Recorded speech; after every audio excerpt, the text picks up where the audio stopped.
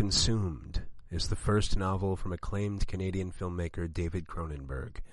It's a visceral modern mystery, running riot with mad scientists, strange diseases, erotic philosophers, simulated cannibalism, and sleek, fetishistic technologies. Like Cronenberg's films, it seduces you into a dark place filled with hidden mirrors and challenges you to meet the gaze of your own obsessive reflection. Please join us for an elegant autopsy on the Consumed edition of Book Circle Online. From the Library of Maria Menounos, this is Book Circle Online, featuring in-depth discussion, insight, news, and commentary on all the world's leading book titles and their authors. And now, Book Circle Online. Welcome back to Book Circle Online. I am Jason Squamata. I am here with my ravishing and brilliant co-hosts, Christy Lovato, Pat Janowski, and Mark Savage.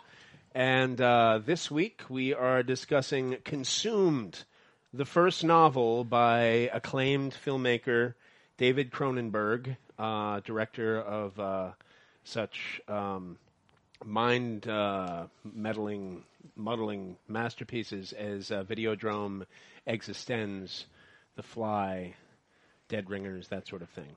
But this is his first novel, and I think he's always been a favorite of mine, and he's a very literary filmmaker, and has had an interesting relationship with adaptation and using other people's novels in his work, which we will talk about further. But this is his first book, and what thoughts have we on Consumed, Christy?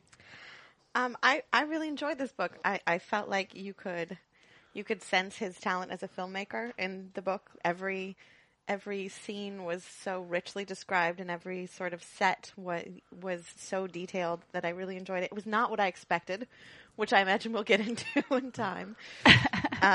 But yeah, I liked it. Excellent. Pat? I can't imagine what you expected.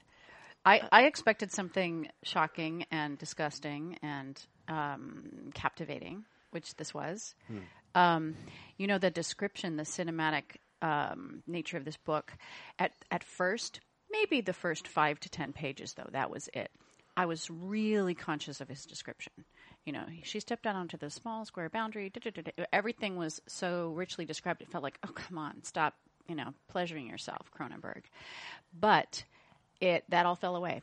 And I realized this just as you were saying that earlier, Christy, because, it was grating just for a second, but then it really worked for me. I do have to note that he is so much in love with his technology. I found that to be quite intrusive, especially up the first 2/3 of the book. There was, every paragraph, there was a new brand name of something, which I know is part of the point of the thing, but. Right. Gotcha. Excellent. Mark? I'd like to think if I hadn't known this was a Cronenberg novel and you told me this was written by a famous film director, that I would have been able to piece together and known that it was Cronenberg, because it seems to hit on so many themes that he hits again and again. Yeah. There are insects, and there is surgery, and there's technology, and they all kind of mix together. Yes. Completely mesh together. I really enjoyed it. You couldn't put together the pieces? As it were. Sorry. Oh. Spoiler alert. Oh, yes, there are body parts in the book. Or are there? Or are there? Good question. Which brings us around. Let's talk about the technology aspect. Because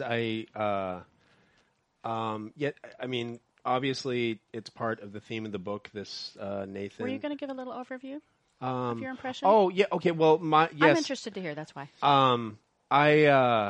I'm a huge fan of his as a filmmaker. I was excited to read this, and I guess I had different expectations too, like Christy, and I'm not sure what they were, because I was, as much as he plays upon his customary obsessions and themes, I was shocked and delighted by the humor of this book. I thought this book was hilarious. Me too. And it's this special kind of like comedy, I hesitate to even, but this humor of an extremely intelligent man who is very kind of compulsive and obsessive in the images that attract him and that he finds resonant, but is also a sort of urbane man of the world. You know, you really get that feeling, and in that sense, you know, people are comparing this to Nabokov, and you know, and I can see that in. I think it's almost a satire of his previous obsessions with the fetish, like the fetishization and the like people being drawn into others' fetishes and obsessions. Yeah. Well, but it has this weird balance where you can read it as a parody, but it is actually creepy. I mean, at least I found it so. It is, you know, emotionally affecting, and but I love the way he paints relationships. Me too. Yeah. In what feels like this, like just you know, sort of forensic modern way, and I know, you know, he's openly espoused, you know, the Burroughs influence, and you know, he's worked with Burroughs material and the Nabokov influence, but the Ballard influence, I feel like his literary imagination has been basted in J.G. Ballard, because it's the same, and you can, you know, see it in his film of Crash, but this sort of a relationship between very sexual people, you know, sort of like post-moral people, career people who are connected by technology, immersed in technology. Naomi and Nathan. Yeah. Well, also they are. Please pronounce that for me. You did it earlier. Arostigai? Arostigais as well, Yes. because they're based on consumerism as they are. Yes, indeed. Yeah, and the way, I mean, I feel like, you know. But yeah, that it was, they have these relationships. They're connected by technology, but that's only one tiny aspect of it. They're connected. Yes, yes. And, well, you know, and at times, and when they speak, Naomi and Nathan Math and Naomi Seberg, I love the names of these characters so much. And the way that when they speak of having a kind of, you know, telepathic link or a muted telepathic link, or the way that their stories kind of mirror each other, and we're seeing these separate narratives and these separate histories they're pursuing and unearthing, snaking around each other and feeding each other in such a delicate and creepy way. Tightly wound. Yeah, yeah. And but it feels like, you know, that they have like principally a media relationship. You know, most of the time they spend together is through all these abstractions and mediations, and it's not like they're so connected that's why they have such an affinity through these social media forms. It's like the residue of their social media connections has given them a kind of like, you know, metaphysical affinity for each other. I think it's more than that. I mean, I hear what you're saying, and that's what we see in this book. I got the feeling they have more of a history than that. They've only been going out for a couple of years. We do know that. Right. And so you never know. However, the very first time it comes up, their relationship and how they relate to each other, when she's talking about, oh, somebody got her a room at the Crillon, you know. Yeah. And he you know, and then he tells, you know, he says, I immediately felt the automatic, it's not the automatic jealousy, but the automatic reaction to tamp down what the jealousy I knew was coming. Right. Which it's nice. It's an interesting way of describing it. Yeah. He's self-reflective. Right. And it just goes on from there. Well, and these are finely calibrated people. I mean, Yeah. they're as calibrated as their machines. They know how to exist in a relationship. And as characters, they're incredibly self-aware. Yes. And Well, they're narcissistic, but still, you know, like empathetic towards each other, you know, but And towards other people. yeah, and I feel like whenever the technology comes up, I mean, and perhaps it's that, you know, the book has such a cinematic feel by its very nature, but it feels like whenever anyone's whipping out their technology, it turns into a commercial, and there's just this fetishistic, they love their technology. And naming it. Yes. And using the proper numbers. Right. And doing that over and over and over again. It's not the voice recorder, it's the Niagara. Right. And it's like, you know. And especially with the cameras. I mean, the camera porn in this book, I only have the vaguest grasp of what... Yeah. I have no idea what they were talking about. No, I enjoy when someone is an expert, which he clearly is. Right. And they can talk about something, and it feels mystical in a way. Yeah. I have to take it at the character's word that if they had the next model, they could do this thing that they couldn't do in the present right. scene. Well, and when they speak about how, you know, the lens that they're using, like, affects their gaze, how they modify their filters so they can remember things a certain way. Yeah, and there's this incredible scene where, is it, we'll fill the... Yuki? What, Is Yuki? it Yuki? Which one? Where Naomi is looking at the film that Nathan has taken of a woman that he has slept with. Mm-hmm. And she can tell. She can tell that It's that's great like by his camera position, Right. and his Yeah, uncertainty. on Chase. Yes. Yes, Yeah. we're filming Chase at her tea party. That was Cannibalistic tea brilliantly party. described. Yes. She could read his uncertainty going forward, and then by her openness, the relaxation of his posture by the picture that he'd taken. And Yeah, and the what- video. She could tell his relationship with her. Yeah, and that's cool. you know, in a camera, giving the most objective possible view of all the different ways to kind of communicate our perception of something. It's she can tell that he's in some sense falling in love with her Because Just- it's not objective at all. Yes, yeah, like the choices that we make about how things are framed and what we zero in on affect our perception and our personalities and kind of define us. And the way that all the characters are, the older, we have just this assemblage of mad scientists. I mean, it seems like with every chapter we're being led into a different dubious clinic and where dubious disciplines are being practiced. But that all the old men are they want to know more about photography. And or they want to plug. Yeah, they all talk about the technology in some way, right, and whether they know about it or they're curious about it. Yeah. I find it interesting. A lot of technology in the modern novel is often a problem, and it's been talked about a lot. How it's something which is basically Dickensian. This form, how you have a cell phone and how you have Skype. And Cronenberg's really gone for it, and often it can feel superficial, but not here. I think he really understands these technologies. He understands. He didn't just go on Skype to see what it felt like. Plus he dives into it. He knows what it feels like to hear the Skype phone ringing and to need to answer it.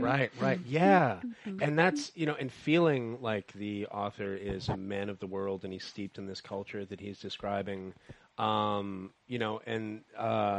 mean, the modernness of these relationships, not just Naomi and Nathan's, but the Arosta guys are just such wonderful characters to me. And I mean, as heinous, I mean, their relationship leads to what would seem to be cannibalism.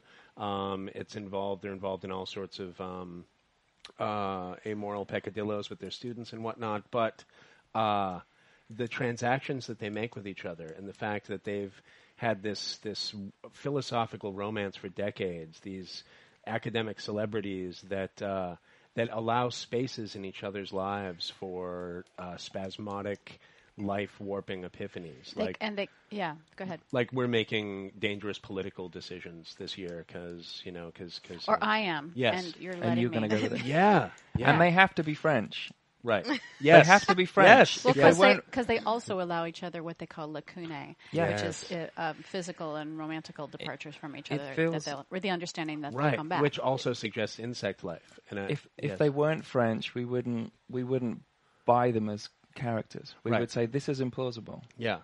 Somehow. Yeah. Well, in a way, Naomi and Nathan do that, but they do that separately. And there's this disconnect. Like I felt like they were kind of juxtaposed, the two couples, because Nathan and Naomi, and even when they reference their sex life, they are doing two totally separate things when they come together and they are intimate. She talks about his theme sex and how she knows something else entirely is going on in his head, and she's just not even there. She's just allowing him to do that. And the unsporting way that he ejaculated in her mouth without letting her know. Yeah, they have It's rules, and, unsporting. and Yeah.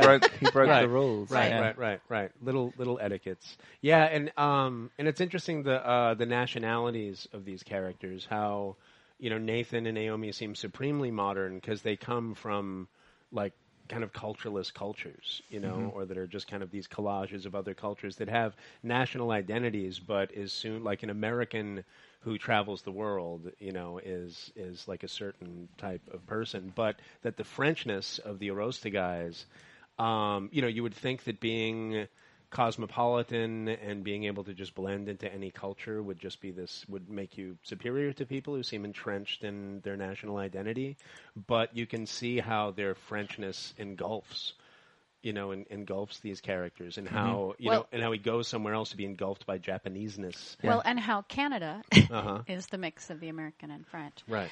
And that was really well observed, I thought. Yeah. Well, and there was a lot of French nationalism in it, too, which I really appreciated. It was hilarious. Yes.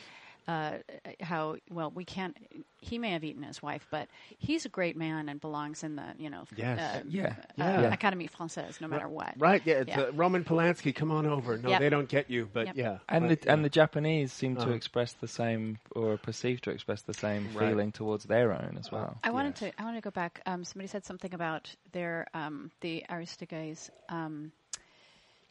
connection on a higher plane or in philosophy. Right. And it turns out in the end that at least her driving force is not, it's the technology. It's also love and the, what's his name? Rom. Yes. But the whole spy novel aspect of this book is about a 3D printer technology from North Korea. Right. Yes, that to me was part of the humor that North Korea is the technologically advanced nation. To which, and also that they are just in the market for French philosophers. Right, but you know, you know, and it's a comical concept, and at the same time, you know, it doesn't take you out of the book because it's who knows, like what you can like. Because their point is that they're hiding it, and putting different names on this. That kind of discussion, that the French philosopher who is sympathetic to a totalitarian, you know, maybe communist, maybe not regime. Right. That kind of thing is a national concern in France in a way that if an American academic went to North Korea, we wouldn't even know who he was. Right. Whereas in France, he's a household name. Yeah. He's on TV. He's attractive. He's sexy. Right. You know. And if Neil deGrasse Tyson went to North Korea, for instance, and that's the closest we can think of right now. Well, the idea, you know, of a decadent international life of the mind. You know, I mean, it's fun. Yeah. We all hope this is true in a way. Sure. You know, the events in the book. Yes, please. The international intellectual community. I mean, I hope it is. Yes, as do I. And so yes, Mark. Possibly that means that the events depicted in this book could actually happen. But that's not so much what I'm talking about. That's you know, it does feel like a science fiction book at times, but there isn't anything implausible in it. You know, I mean, emotionally, no more implausible than things that we know about. Right? Yeah, indeed. Right. So yeah, it's very the only one that is the brain exploding hearing aids at the end. Right. Which that could totally happen. That could totally happen. We can discuss this, but I think that one actually did happen in the book. You know, I think he did get sabotaged. But you know, I'm just saying that one. Right. Possibly, I don't quite understand how that could happen. So, okay, all right. So, yes, let's talk about Aristide. Arostagai? Am I pronouncing that correctly, do you think? I have sure. We can call him Ari. Let's call him Ari. Yeah. Yes.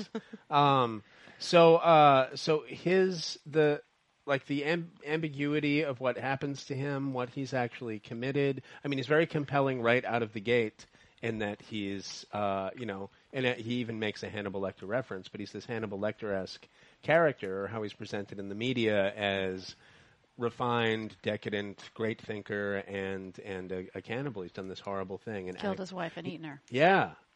Which, but the French are already sort of interpreting it poetically in their journalism as an act of love and the great consummation of this amazing love affair. Sure, everyone's given her like metaphorical cancer, and that it was a mercy killing, and that, you know, it was their last great expression of love for one another. And don't And we of do course- that? Don't we do that for celebrities that we love? Yeah. Don't we try and excuse them or Yes. or take their side in some way? Well, OJ. and yes, and not just with celebrities. I feel like another theme in the book is the narratives around people, the narratives that Yeah. are made of, and how, yes, for celebrities we create these narratives, and a tweak in the narrative or an implausible plot twist can suddenly disconnect us from the celebrity, but the characters also make references to like shaping each other's narratives. Mm-hmm.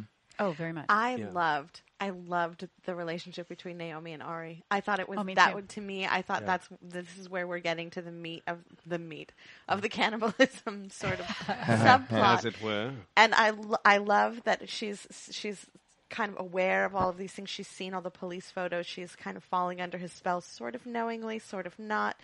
She's embedding herself as a journalist. And then when she finds out that he didn't actually kill and eat his wife, she's furious. At first, she's falling under the spell of this like intellectual, Monster. and then she's like, it was a mercy fuck with an old man, like, Yeah.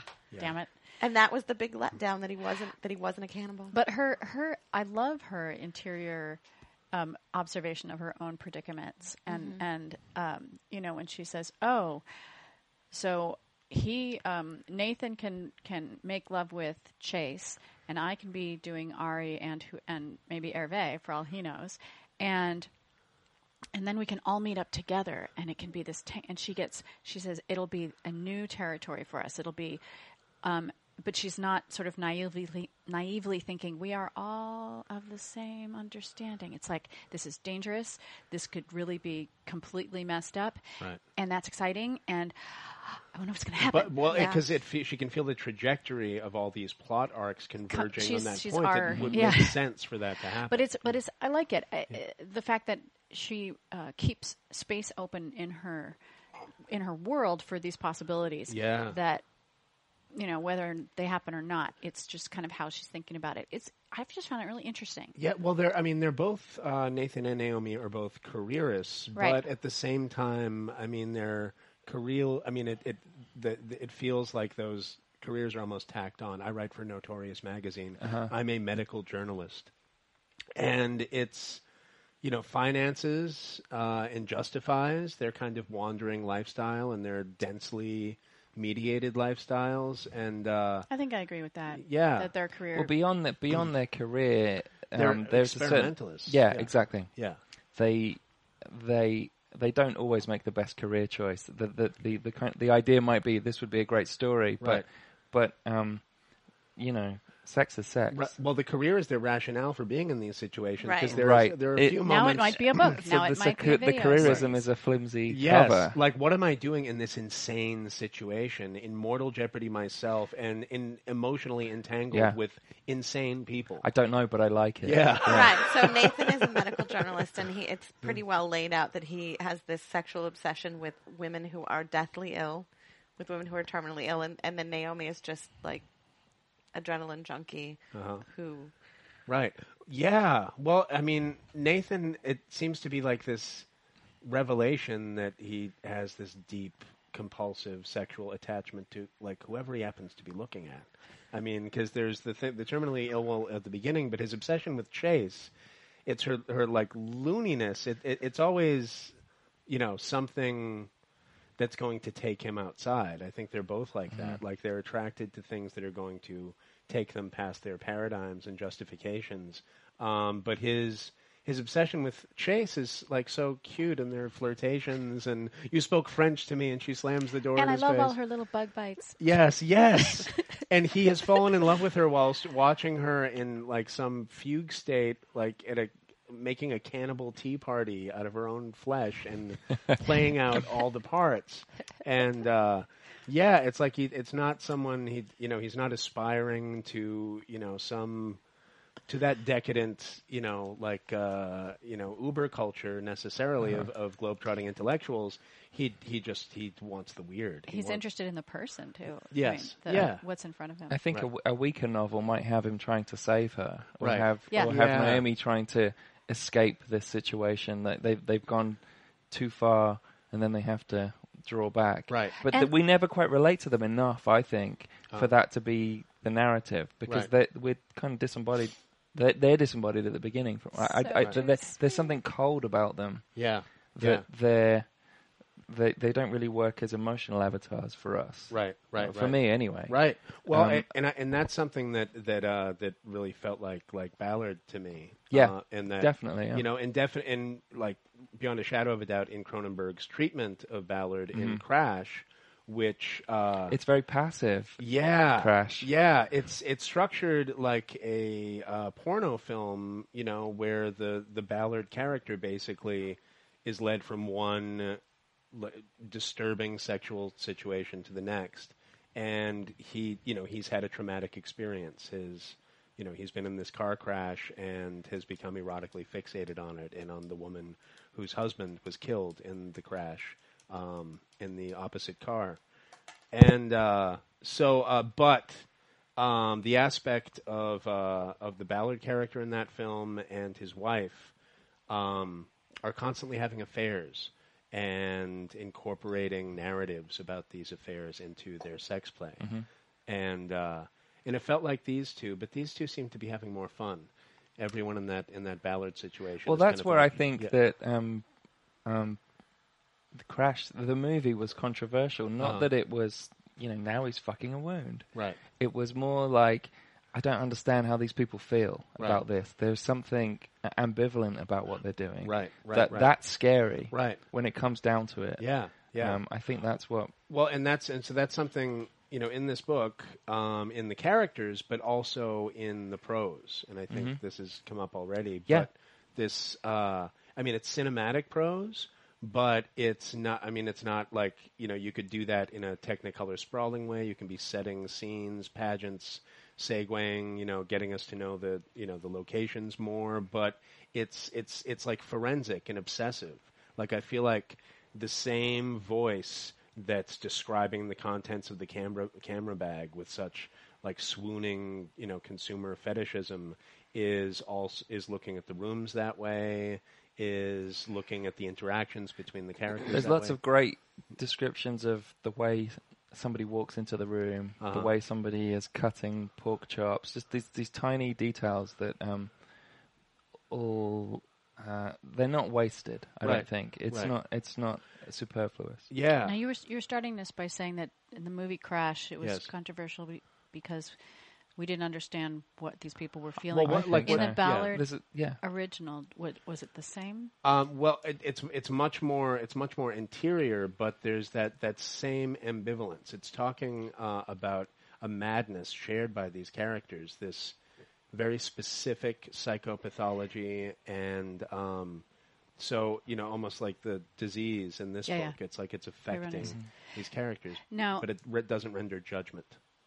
So are you saying that this is similar in that we don't understand why they do things? Or because for me, I felt like I was definitely understanding. Yeah. I think the characters frequently don't understand why they're doing things. Yeah, but they let us know that. Yeah. I don't know. True. Well, I know. I feel like we are led into their inner lives. We do understand what compels them, but the book renders no judgment. It's just if someone, someone who is not David Cronenberg, let's make a movie about people who are sexually obsessed with car crashes. I must. There's no guilt. No one in this book ever seems to feel guilty about anything that's happened. Right. Now, there are some hilarious moments where people get caught in a lie. One of my favorite, where Ari refers to Naomi as his priestess, after he finds out that she has keyed in on Chase. He cannot figure out how that happened and that it wasn't a conspiracy to entrap him. Titillates him to no end. But yes, his response is, "Oh, Ari's been caught in a great big lie." Yeah, it suits his own narrative. Right. It just feeds his own arrogance in a way. Now, about that, what does everybody think about why these stories are so tightly wound? Is it coincidence that he gets Peyronie's from this woman, or does she deliberately have it, and does the surgeon? Well, that's that question. That is, that's a great question. Like, kind of the crucial question with, like, what is this world made of that these characters are in? Like, what are the laws of physics here? And in that way, it seems to be part of that skein of Borges and Nabokov and Calvino. Is it all? It's all North Korea, isn't it? Because Ari's not in on it, and he gets it in the end.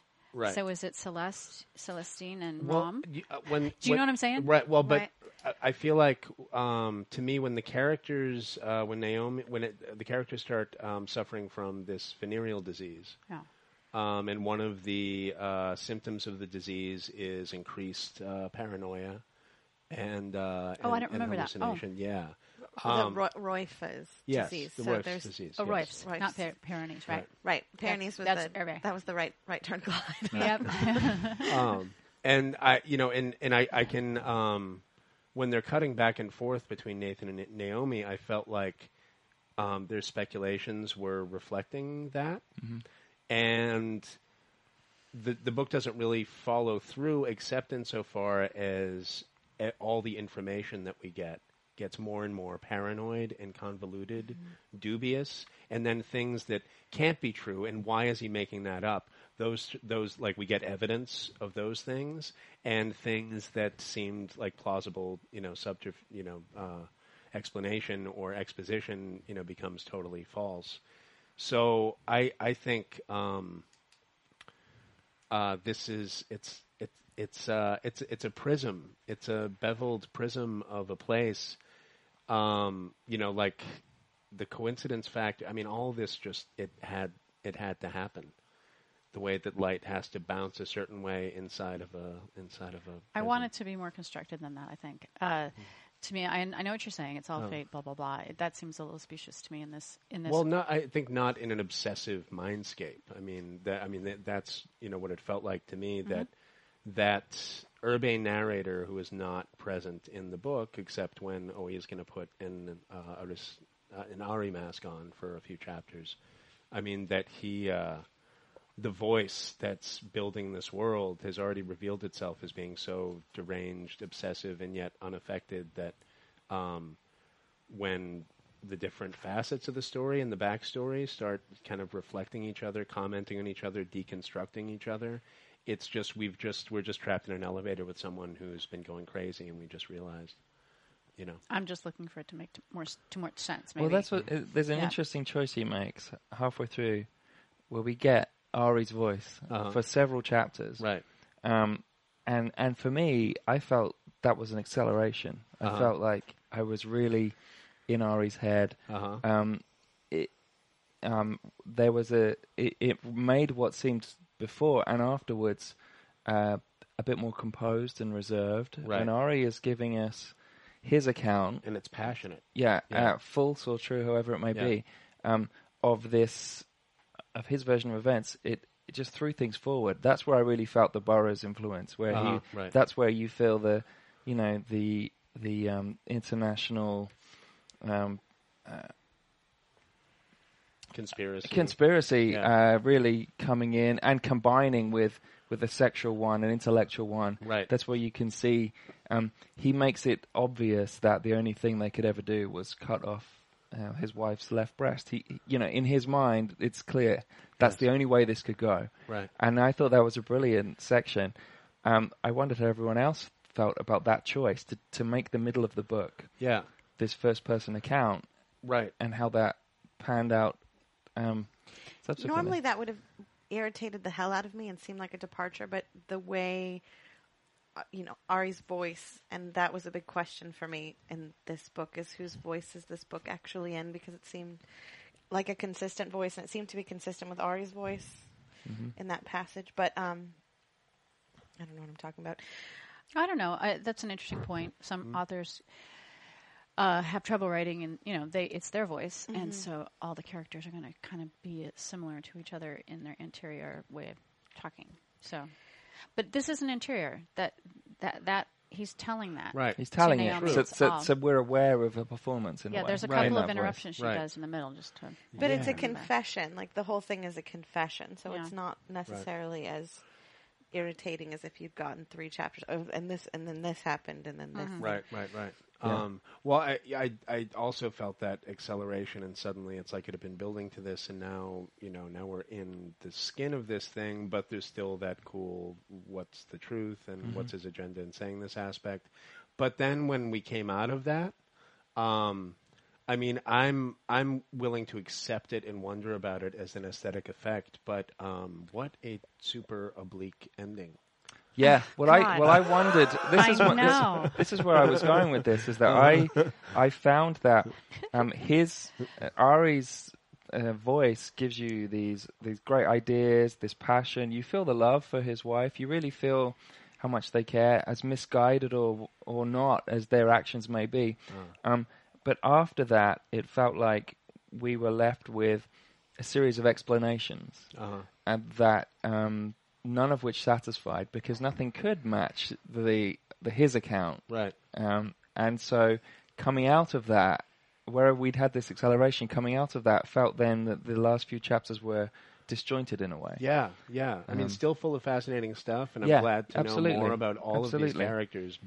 And then we're sort of in this cul-de-sac where everyone sort of seemed to trail off into different directions that seem kind of like primed to converge again, but that we don't get to see that. Like something. Is it primed for a sequel? Right. That I didn't feel that. No. Obviously, it seemed. And that's the thing. There's such authority in the way he's conducted himself. Writer-wise, throughout.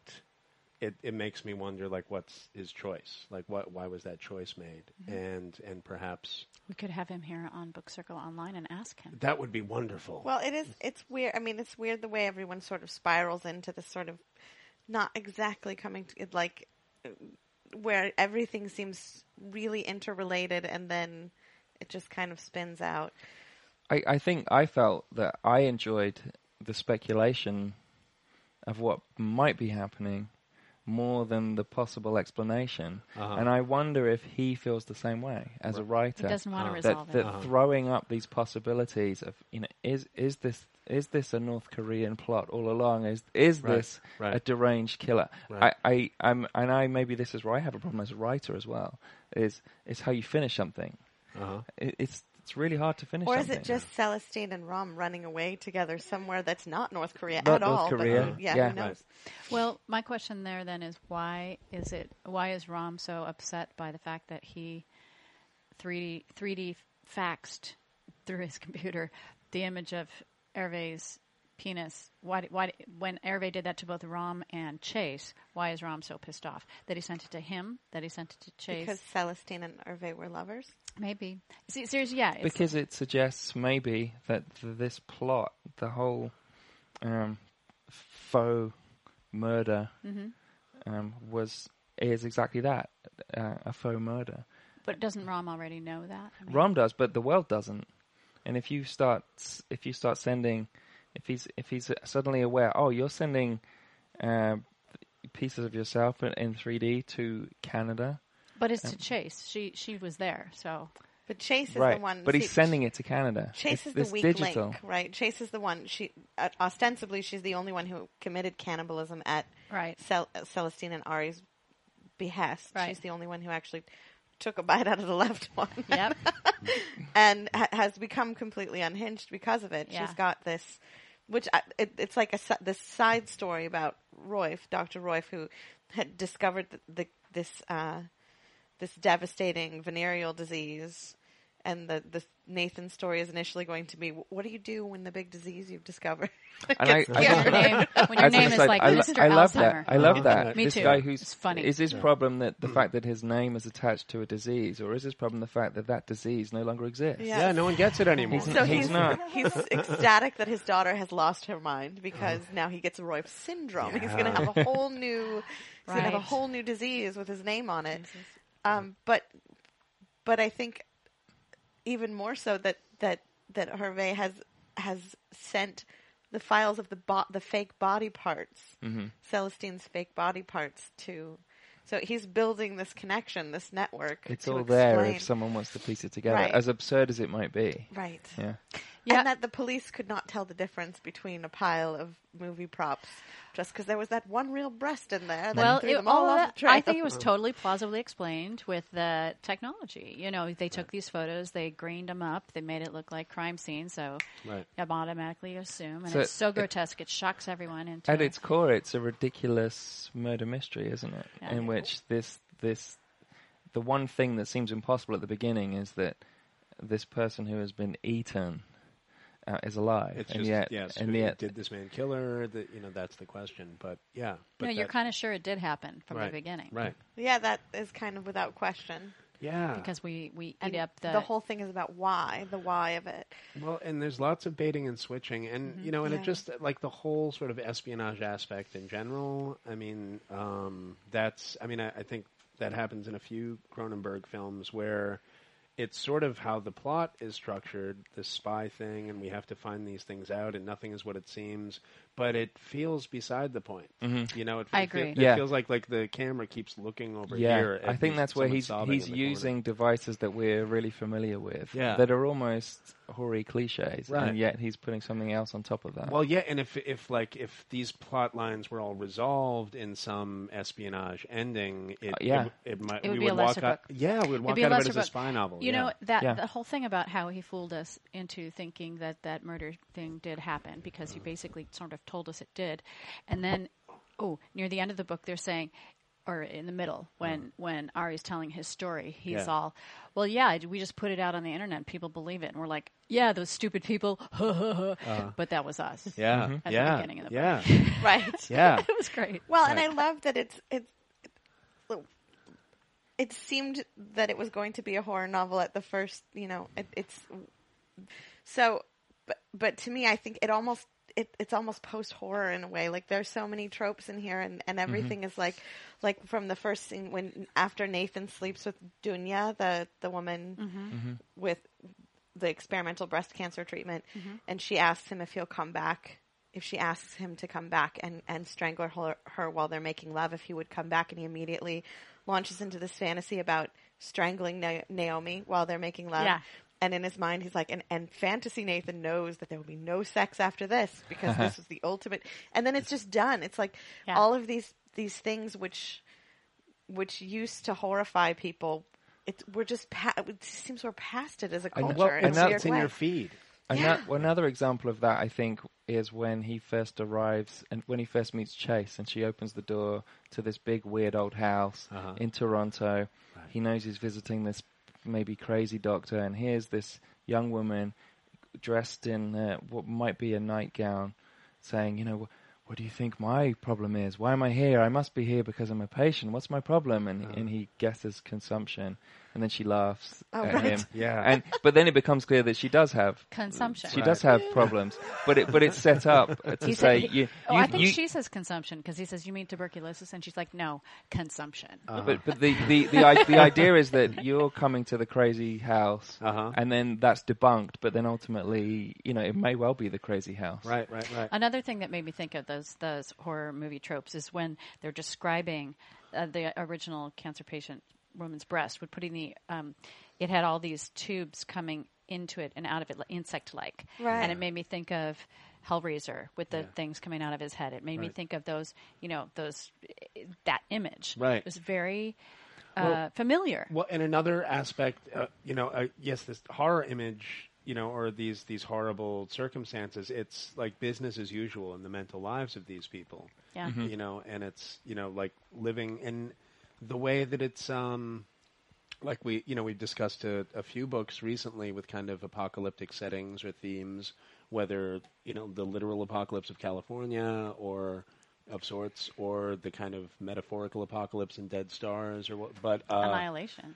Yes, and Annihilation, yes. But this, again, I keep using the word urbane, but this just seems such a cufflink to just dapper, urbane way of dealing with apocalypse. That's the element you live in. That's the shape of the world. Which seems to be where Cronenberg, in his films anyway, has gone. Right. From this kind of splattery, messy, earlier films to a more kind of buttoned down. Well, and as a person who has realized that you can have like obsessive fixations on certain images that left unchecked, would completely deform your personality. But you can put those cufflinks on, and you can have all these different ways of communicating with people, and you can be a judge at the Cannes Film Festival, and get eye surgery so you don't wear goofy glasses, and you're this handsome, dashing That's man. my favorite sequence. Yes. The whole film festival. So funny. Rant. So funny. All of it. Brilliant. Yeah. Brilliant. All of it. I think my favorite sequence was Chase in the schoolgirl uniform, cobbling together the 3D printed body parts of Celestine with multiple, dozens of copies of his penis replicated in different sizes. And like thwack. Give it a turn and it's and Nathan's one criticism being that using the same penis with the same right turn was somehow lessen the effect rather than being confused or horrified by it. He got exactly what she was doing. Yeah, it's like it's obviously a copy of the same one. Yeah. Is she going to ask me to do Right. it? So maggots it's maggots go left and right. They go everywhere. It's aesthetics first and foremost with with all these people, whatever they call it. So do we think Ari's dead? Does it matter? I do, actually. I do. Just context clues. I'm a careful reader. Right. It obviously doesn't matter, but yeah, I do. What do you think? Right. I'd buy that. In fact, I wasn't sure until you said it with such certainty, and then I thought about it. I think Rom did it because he wants Celestine for himself. Right, yeah, like that. Plain and simple, I think it's a love story. Indeed, As opposed on many to levels. Earlier when I said plain and simple, it's a Korean high-tech spy story. Well, yes, and it wears that drag from time to time, and it's a story of consumption in every possible way, and I love the way that every facet of the story plays on that word and its derivation. But not in a corny way. No. I really, really appreciated what I have to say is his light touch with all these grotesquely extreme things he's talking about. You have to have a light touch, otherwise it's just comical. Well, and even his light touch with these, rarefied intellectual circles and like the absurd, knows what he's hilarious talking titles. about. He does. But he's also making fun of it. He's like, oh, the intellectual da-da-da-da-da. Right. But that's an important yet, point, is that he walks the line because he makes fun of a world that he also clearly loves, just like the technology. Right. I mean, he's not just laughing. At the beginning, it felt like Naomi and Nathan were ridiculous, but it became more apparent that he empathizes with these people. It's not satire in any way. It's like, I live this way myself, and it's absurd. Yeah. And not even desperate with that. I mean, kind of okay with that. Right, yeah. When other famous people write books, or even non-famous people write books, and they want to portray this rarefied air, they name drop. Yeah. The only thing he name dropped was technology. All the Cannes people he was talking about. He did mention philosophers. Yeah. Right. He did mention authors. Right. But he also made some up, which is... Exactly, and it wasn't celebrities. It wasn't the kind of name-dropping. Yeah. The 2 times were with Hervé, who said that's a Gucci suit.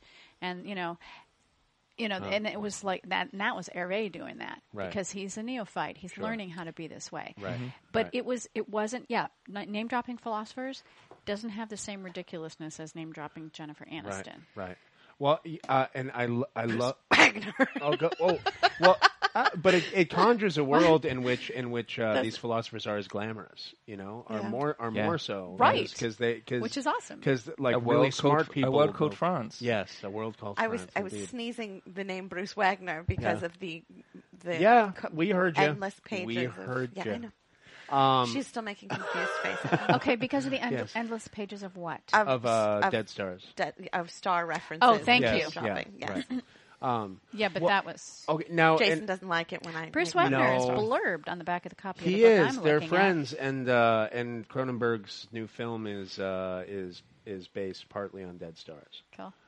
And I think that's an interesting, in the terms of Cronenberg's career, something to me that was interesting about this book. I feel like, he kind of was, despite all the explosions and of heads and biomorphic mutations and whatnot, I think he was a very literary filmmaker, like right out of the gate. So when you say literary filmmaker, what do you mean? I mean that in conjunction with a feel and an obsession with challenging images that those films, even the drive-in films, are filled with ideas and people engaged with and motivated by ideas, and everyone is a scientist or is a victim of some scientific breakthrough, or they're coping with a disease, but everyone is engaged in something that is extremely physical and visceral, but at the same time is very abstracted. The philosophy of science. I mean, look at The Fly or whatever. The Fly is a great Yeah. example where, as much as he's horrified by what's happening to him, he's actually very curious. Yeah. He's super There's the curious. great scenes of him looking in the mirror and just peeling off parts Yeah. of his skin. All of the with Cronenberg curiosity, heroes. not with horror, just with curiosity, Right. and that's something that is fascinating. And I feel like it's in all of these characters. Yeah. The films he's made based on particular books, or like Naked Lunch and Crash and Cosmopolis, in this in which he interfaces with Don DeLillo, and this new film coming out where he interfaces with Bruce Wagner. It feels to me, having read this book, like he was he's acquiring knowledge. He's like processing the influences of these writers. That his objectives in the context of his cinema are fundamentally literary. He's a surrealist in a sense, but not like David Lynch, who's a painter and just wants to lead you to a place of silence and stillness where you can be affected by an image. But with Cronenberg, I feel like he was learning how to be himself as a writer. And by wrestle making these films. and wrestle with those ideas. Yes, and that's why maybe I can feel all of those films in this work. And seems to honor those influences in a very organic way. Like it's the first time they've all been kind of working together in conjunction. So I hope this means more David Cronenberg books. Bravo. Yeah. I really, I agree. I think he's a fine writer. If we've been almost 100% positive in our review of this book, which is so unusual for us. Right, I know. That I feel I must reiterate my one thing from the beginning, which I did get irritated about all the technology name dropping. Right. And that may just be me. Well, it did seem for me to be painting Naomi in particular as a consumer, above and beyond everything else. And so I thought she was being painted in a slightly two-dimensional way. As the book went on, I realized that they're both fairly two-dimensional, but that's absolutely okay because we don't have to worry about their morality as much, which allows the book to unfold. Right. Right. So I had misgivings near the beginning that I fell away. Right. Because when he's talking about cameras, he's describing why this camera is going to work and why this one isn't going to work. And well, that was interesting, but he kept using their brand names and their numbers and their letters. And fine, I hear what you're saying about, well, it reassured you that he was an expert and he knew what he was talking about and you just accepted it. Right. I just accepted it too, but my eyes kind of crossed every time I ran across it. It's their passion. It's their... When they have no other passion, that's their passion. Right. Well, I felt like when that first came up, I anticipated more of it, but that I expected that it would have an American Psycho effect, where these people are so alienated that it's just their thing. Right. I anticipated more of that. I didn't get that was just their passion. Right. No, but what I think for me is that... I'm sorry to interrupt. A strength is that they are not rounded characters for me. I think that actually works in their favor. At first I thought they were going to be parodies. They're not. Right. Then I thought that they might become these caring human beings. They're not. They're kind of narcissistic. And that was perfectly fine for the bigger story, which wasn't them, I think. Right, I think it was some of the other characters around them. And to me, it's interesting, like the contrast between them and the Arasti guys. Mm-hmm. There's this thing of North American people, American and Canadian and French people, European people, old world people, old guard intelligentsia, and they're these flashy internet sort of like people. It's like these European people, their narratives are suffused with torment, all these great passions and these blustering, things. Whereas, Naomi and Nathan, I don't. It feels like they're not shallow necessarily to me, but that they just have no torment. They're driven by curiosity. Yeah. They're pleasure seekers. They haven't had their great tragedies yet. They have superficial torments. Yeah, Jealousy. Exactly, Right. very much, Right, very right, much Yeah. childlike ones. What And were you gonna say? that's where the to me that's where I thought of Lolita. The Right. the Europeans who are thinking about these things. Yeah, yeah, And yeah. the Americans who seem like they can't feel pain until ultimately we realize Right. by the end of Lolita that they can feel They pain. can feel a lot and of they're the pain. victim. Yes. Yeah. Yeah. Yeah. What were you going to say, Christy? That's just that was my complaint, I think, is that I do not understand what the appeal for Celestine or Ari would be in North Korea. Being that they're very passionate, they're very, they're very exploratory, they're libertines, they're, what would appeal to them about Do we the know society? they are in North Korea? Well, ultimately no, but but this Because remember this whole, when right. it was either hearing aid lady or the doctor, Hearing aid lady. hearing aid lady Elki Lindquist? or Matsuda met with representatives. Well, but they weren't North Korean, but they were South Korean. But I know that they represented. right. I don't know that we actually know Well, North Korea's in it at all. I feel like But good point. that yes. Well, Tina is erotically obsessed with Rom. Mm-hmm. Rom went off on this whole Korean jag. I feel like the appeal of North Korea for her is Rom. him whispering through that screen. And We have there's a taboo as We well. have to accept that Yeah. actually There's a happened. taboo. They like busting these things open. They like Right. doing things Well, that are and the subversiveness of these. I mean, they're like these sort of hyper intellectual apologists for consumer culture in the Being Baudrillard vein, where this is just how it is, and look at the flashing lights, and everything is. and the idea that the Koreans think they're critiquing that. yes, Right. because And of that- their It's fantastic. tone. Yeah, And that they're hosting them. right. So the Russian doll effect of them like being these, how You could see how that might be attractive to an intellectual who was, they think we are We're gonna the subvert ultimate the whole communist thing. philosophers. Well, let's go there and see what happens. But I think like all the characters, that's a marvelous intellectual rationalization for something that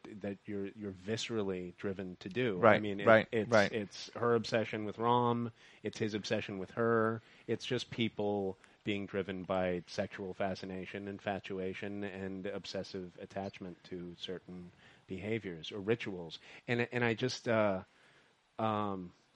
whenever I get this shudder where it felt like this whole story was a storm of desire, despite how cold it was, that everyone is just out of control chasing whatever their kink is. I thought of this scene in Existenz where Jude Law is receiving his Bioport implant, which is a hole that's made in his spine so that the Bioport can be connected with this jammy, slimy umbilicus. And I remember sitting in the theater, enjoying the film up till that point, but the camera lingers on the tip of this umbilicus being rubbed in this jammy, slimy fashion around the rim of the Bioport in his spine for what felt like a full minute.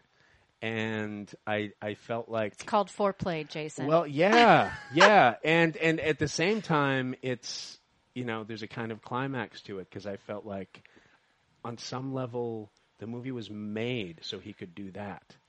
He's telling the story so that we could experience, because it's already been charged, what that... It's not, oh, gross. It's what this umbilicus is, what it will connect you to, allowing something to enter you physically. Videodrome with And a invade video you. cassette in Yeah, your stomach. and that It's- same it's- curiosity. Yeah. And what will it feel like if I let this happen? Yeah. And I guess And don't we all do that? Don't we do that with the internet, with technology? I don't know if I need this, but I wonder what it would be like Right. to own this. Yeah. What would it be like to be part of this? I we know kind I of shouldn't click on passively, this, but passively I'm going part to do of it. that. yeah. Exactly. And far from a critique of that culture, I mean it's Because that would be easier in a way to Uh-huh. kind of just say this is ridiculous. Right. We're all we're all zombies, but to just say, okay, what if we are all zombies, and Yeah. maybe we still feel things. Right. Yes. Yeah. No. So I mean, not a critique, not a celebration, just like an acceptance of a consumed culture. He's not very angry. No. He's fascinated. Yeah. And amused. And I appreciate that point of view. Yeah. It's contagious. I like it. Yeah. It kind of relaxes you. Yes. Actually. Yes, indeed. So yeah. Well, then we'll all be hooking up to Cronenberg's pod shortly after we conclude tonight's podcast, no doubt. Oh my God, it all came true. It all came true. The pods, podcasting, all of it. We're pod people. We're pod Yeah. people. My headset it's stuck Yeah. in my brain. I Well, can't take it off. Yeah. No, that's and doesn't. Yes. When are we going to get the embedded ones, by the way, Jason? I don't. Soon, I hope. Okay. Because that's the teasy thing about his vision, I think, in that it suggests that we could have like a more tactile interface with these technologies that are. That's Yeah. an interesting Yeah. point. Yeah. It's always tactile. Right. Absolutely. That's They nice. touch cameras, they touch screens, they leave prints on. Right. But on the fact lenses. that when you can print the stuff out, then it's there in front of you. Yeah. And I mean that's There's sounds like what you're saying. 3D penises. You know? Well, and everyone, and just every boundary between, between the present moment and memory, between a real corpse and the 3D printing of a corpse. It's fitting that Rastigui will be buried between Sartre and Baudrillard, because between the raw nobility of existentialism and the giddy, amoral, almost futile critique of the simulation. Yeah, for your intellectual pleasure. I have no idea what any of that meant. That but was Jason Scomanta, Esquire. See, this is where we prove that we're not French, because we had to end that with a joke, with a bit of self. And Well, not a I had fist no fight. idea what he was talking about. That's I why. didn't either. That's So what was beautiful. I don't know that portrays me as being un-French, as just uncultured. Well, I'm yes. not French. And isn't that We can Naomi's get French. one I worry love that. throughout the book? I love that. That is that she a doesn't. nice. She hasn't read books. She That's a doesn't nice. know. Right. That is a really nice feature of her. They all have their own. It doesn't stuff. give her great angst, but just in situations I where haven't she read that yet. realizes Yeah. if Yeah. I'd read about this philosopher, I could have a better comeback. I loved that, and how she admires Yuki, who has the same ignorance, for being able to take whatever they say and turn it and make it work for her. Yeah. But Naomi can't manage that. Yeah. Yeah. Well, and so, I mean, her kind of facile grasp of all this technology, it gives her certain superpowers, but there's a frequency of experience that's inaccessible. No, I think to she's her. got a very deep grasp of the technologies. Yeah. It's the information that she has a facile Right. grasp of. But she Indeed. knows she can find it. She That's frequently what's in facile. She a can conversation. Google She's anything. Right. Wikipediaing. She's Yeah. she's learning. But she only read the first 3 summaries yeah, of the uh-huh, Argus yeah. stuff. which is actually enough in most situations, which is one of the sad Sure. things, perhaps. Except you're dealing when you're dealing with people who have read whole books and might have eaten each other. Or written whole books Yeah, about eating each right. other. Oh my goodness, that's dangerous territory. Naomi, get out. I love that she's Omi and he's Than. Yeah. That's so cute. It's good. yes. It's just light. It's not that he doesn't overuse that stuff. It's Right. just it gives you a chuckle and then Yep. you move on. Yep. So Consumed by David Cronenberg. I think we have judged it graceful, sure-footed, creepy, sad, hilarious when it wants to be, and yes, oblique at times, and but mostly fascinating. And we'd like to read more books from the great man. So this, ladies and gentlemen, my bookish and circular lovelies out there just reading up all them books out in Bookland, grooving on our podcast and grokking our conversation. I want to thank you all for tuning in to Book Circle Online through whichever vector has been most efficacious for your consumption of our product. And I have been and will, no doubt, continue to be Jason Scomanta. No doubt? No doubt. No Wow. doubt. You can friend me on Facebook or tweet me at ScomataPod. if you are so inclined. You can leave comments on the YouTube version of this video, or you can hit it up on iTunes, okay? And let's start a little conversation. We will read your comments. We will respond to them. Let's engage in a dialogue. Let us extend our tendrils through the wet holes of commerce and knowing. But And- for God's sake, skirt around the rim for just a few minutes. Just a few minutes, for Just for God's us. sake. All right, Just for politeness. for us, for Dave, for us. So once again, it has been a great pleasure to be here with. Christy Lovato. And Christy, can they reach you some? No. No, okay. Christy wants to be alone. She's with child. And French. Yes. You're And going to cut that part out, right? yeah, maybe. Okay, yeah, no, I will. Why would you Which cut part? Of it course, out? no, stop it. What, Come on, the- it's adorable. He's not going to cut the baby out. Yeah. Excuse Yeah, me. no I mean, matter if how you many want times to- you ask, No. I'm not going to let you. Wow. Even if you watched a video All right, on how to do it. Okay, when the mask comes off, all right, it might not be Dr. Surprise! Jenkins. You know how your doctor was out of town last time? That's all I'm saying. He's in Neverland now. She doesn't think that's funny. It's weird. Come on now. And I have also been here, not just with, Christy Lovato. but also with, Pat Janowski. and Pat, do you want people to reach out and touch you through the web? Sure. Yeah? How would they do that? They could friend me on the old Facebooks. Okay. You'd leave me a little note, say how you know me, because I prefer knowing why Sure. people are friending me on Right. Facebook. I'm one of those weird Luddites. Okay, right, that's fine. Like the Arista guys. Exactly, but if you say I use The pencils, Aristocats. They were like the Aristocats. I want Yeah. to surround my bed with little pieces of paper with notes on them and pencils. Sometimes I actually do, You can.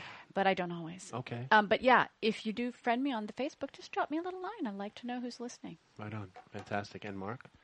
I just want friends. I don't want people to talk to me. And what's your name again? Mark Savage. Yes. And so you just want friends who don't talk to you. Yeah, don't talk to me. Those are the best kind. Okay, right. Do you want this Remular circling? Just like me now and again. Remulous. Right? Yeah. Okay, like him now and again. Like the man. Who wouldn't? This has been fantastic. It has been a delight to read Consumed by David Cronenberg. Run out and get it as soon as you can, or having gotten it already, enjoy our podcast. And Is that having gotten Roife's disease? yeah, you can catch anything on this podcast. And Plug right in. yes, we are Book Circle Online. We have been here through the good graces of AfterBuzz TV, Kevin Undergaro and Maria Menounos. And yes, tune in for more podcasts and the podcasts of our LA division, flagshipped by Jeff Remasters. Thank you very much. Good night.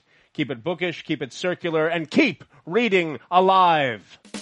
From managing editor Jason Squamata, executive producers Maria Menounos, Phil Svitek, and Kevin Undergaro, we would like to thank you for tuning in to Book Circle Online. For more discussion, go to bookcircleonline.com. And if you have comments, questions, or book title suggestions, write us at info@bookcircleonline.com. I'm Sir Richard Wentworth, and this is Book Circle Online. BCO, join the circle.